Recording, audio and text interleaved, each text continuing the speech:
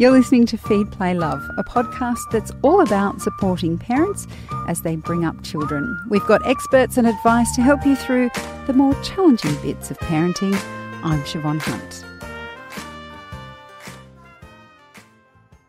Do you always use all the food in your fridge?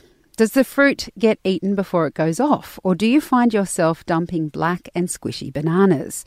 A new book from Oz Harvest called Lenny and the Ants aims to teach children that not all food that seems old or discoloured needs to be thrown in the bin. Author Jessica Chapnik Kahn and CEO and founder of Oz Harvest, Ronni Kahn, join me in the studio now. Jessica, Ronni, welcome. Hi. Hi. Thanks so much for sharing our beautiful book. It is a lovely book and quite a unique one, I would say. I haven't seen anything like this before. Let's go to the topic that's underlying this book, which is food waste. How much food waste happens in most Australian homes, Ronni? So the horrifying figure is that $10 billion worth of food goes to waste every year caused by households. That if households knew how to manage food waste better, the research says we would all save $4,000 a year. Wow. And when we talk specifically about food waste, what are the sorts of things? Is it the fruit and the veg that looks like it's going a bit brown, or is it other foods? Because I think about what goes into our bins, and it could be a dinner we've cooked 2 nights before that nobody's eaten the leftovers of, or we cooked too much, or, and that ends up in the bin. Actually, it's both. It is leftovers, and if we don't know how to utilize leftovers best, they tend to go to waste. And definitely it is fruit and vegetables, bread and milk, because things that have a use-by date, we often have forgotten how to test our own senses, and we pick up a yogurt on a day, and throw it out, even though it's absolutely fine. Veggies, the squishy lettuce, we meant to make salad, we forgot. The banana that's got black marks, just like in our Lenny book, that is so delicious for smoothies or for pancakes or for so many uses that we just toss out without thinking. And a banana, an apple, whatever it is not just the cost of that piece of fruit. There's energy, fuel, labour embedded in the cost. So we're never paying the full price of what it costs to produce. Speaking of the full price, and we will start talking about the book in a minute, but what is the impact on the environment of this amount of food waste? So food waste is the third biggest reason for climate change. Wow. And for our challenges with the environment. It's 6 times worse than plastic. Wow. And most people don't know that, I didn't know because that. now plastic, everyone's talking about plastic, but food waste that we can control will fundamentally shift climate change if we can control it, which is another reason why we thought a book like this was so important. Yeah, can I add, because when we talk about landfill, that conversation, we often think about just stuff in our house, like old car seats or, all that junk that's in our garage, whatever. We don't actually think about food as part of the landfill equation often. Can you talk a bit about that, Ronni? And that's exactly right. We're very aware of things, more aware of things now, and trying to repurpose, recycle.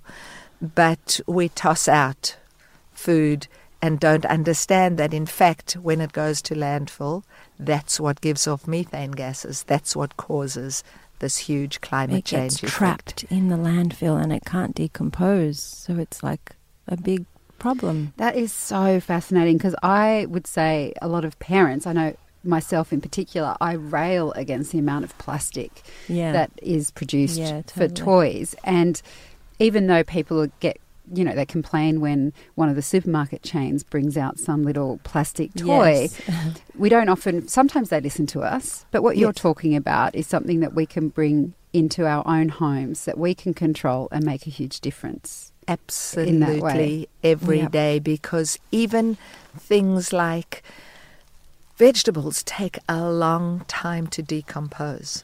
You think it's fine, it's natural, and I can just throw it away.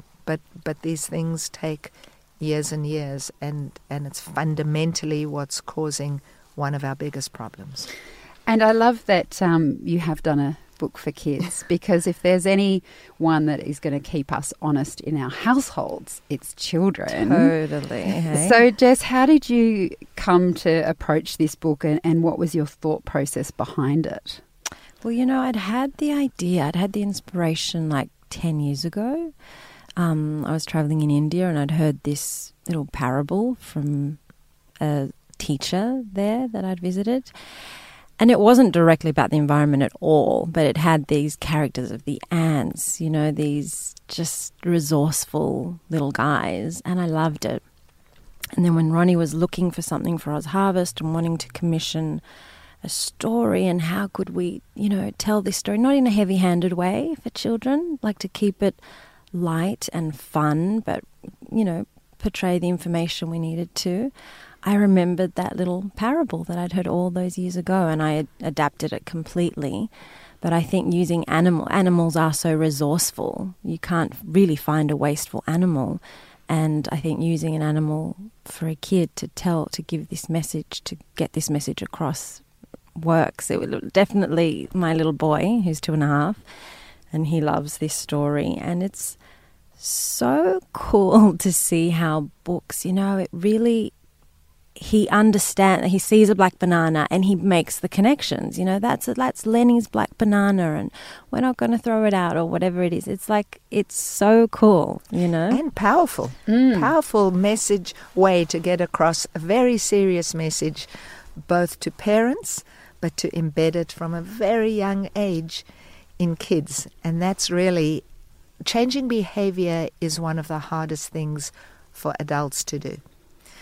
And unless you find a way that is embedded and is easily adaptable, and somehow through this kid's story, although the story is quirky and it's funky, there is a very strong message here. And that's why I think the book works so beautifully, because it's in rhyme. Kids can repeat it. They love it. And we're sharing it with a whole range of ages because of the message. Yeah. And you've also got this, what I love, I always think that the best picture books kind of educate parents at the same time. And children, I think, exist just to school us. Exactly. Anyway. Absolutely. And at the end, you've got these really cute little pictures of the ants, and you've got recipes from the Harvester restaurant about what you can do. And then the next page has a little note for parents and teachers. So just quickly, in terms of recipes, what do you have a favourite thing that you do? You've mentioned, Ronni, with black bananas, you can make a smoothie or a pancake. Yeah. Are there any things that you guys like to do with your veggies that are on the way out, or fruit? Well, beautiful soups, beautiful frittatas. I mean, they taste so delicious when you're using overripe fruit and vegetables. And that's when they really have the max flavour. So that's not the time to throw them out. It's the time to actually pack them in. Jessie, what's your... Well, we know that Levy absolutely... Yeah, my little boy, adores. He's obsessed with those black banana pancakes. So my mind, all I'm thinking of is black banana pancakes. That we just have, and it's such an easy one to, the bananas are always there. They go black, and then it's time to make these pancakes. And I hate having the black bananas there, so I love knowing that you can do the pancakes. And also, you were just talking about changing behaviour, Ronni. You've got some tips here, some easy things that families could start, and schools could start to do to kind of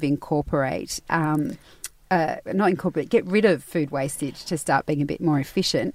Could you give us some tips just that people might be able to go on with? Yeah, well, our very easiest is our new mantra, and that is look, buy, store, cook. So actually, every time you're thinking of going shopping, look what's in your fridge, look what's in your pantry, look what's in your cupboards, and actually make a list, because then you're only going to buy what you need. Buy what you need, and not what you impulse think, I'll just grab an extra can of chickpeas in case, and then you find it just adds to the 10 that are already in the pantry. Yes. And then store it properly. You know, if you're buying your herbs, wrap them in wet paper or in wet calico, or cut them and use them like flowers and put them in a glass of water, and they will last longer. And then cook whatever you've bought and use the freezer as a pause button, and absolutely use and cook leftovers, because our other cookbook has got beautiful recipes of leftovers. Oh, what's the other cookbook? It's called Urban Harvest, and that's our cookbook that 50 chefs gave us recipes using leftovers. Oh, fabulous. Yeah. Well, ladies, it's been such a pleasure to speak with you both. Thank you for coming in. You too. Thank you for having us. Thank you so much for the opportunity, because we really hope that both parents and kids can love this book as much as my little grandchild does, and learn and shift behavior and be these beautiful citizens in our one only planet. Well, you've certainly done a good start to it, Ronni. Jess, thank you so much. Thank you. That's Ronni Kahn, CEO and founder of Oz Harvest, and Jessica Chapnik Kahn, who's the writer of Lenny and the Ants. We'll put links to where you can get a copy of Lenny and the Ants in the notes of this episode, and I'll also get a link for the Urban Harvest book, because I think that sounds wonderful as well. Feed, Play, Love is a babyology podcast produced by Debbie Ning and presented by me, Siobhan Hunt. We'd love to hear from you, so if you'd like to get in touch, email us at feedplaylove@theparentbrand.com.au. See you next time.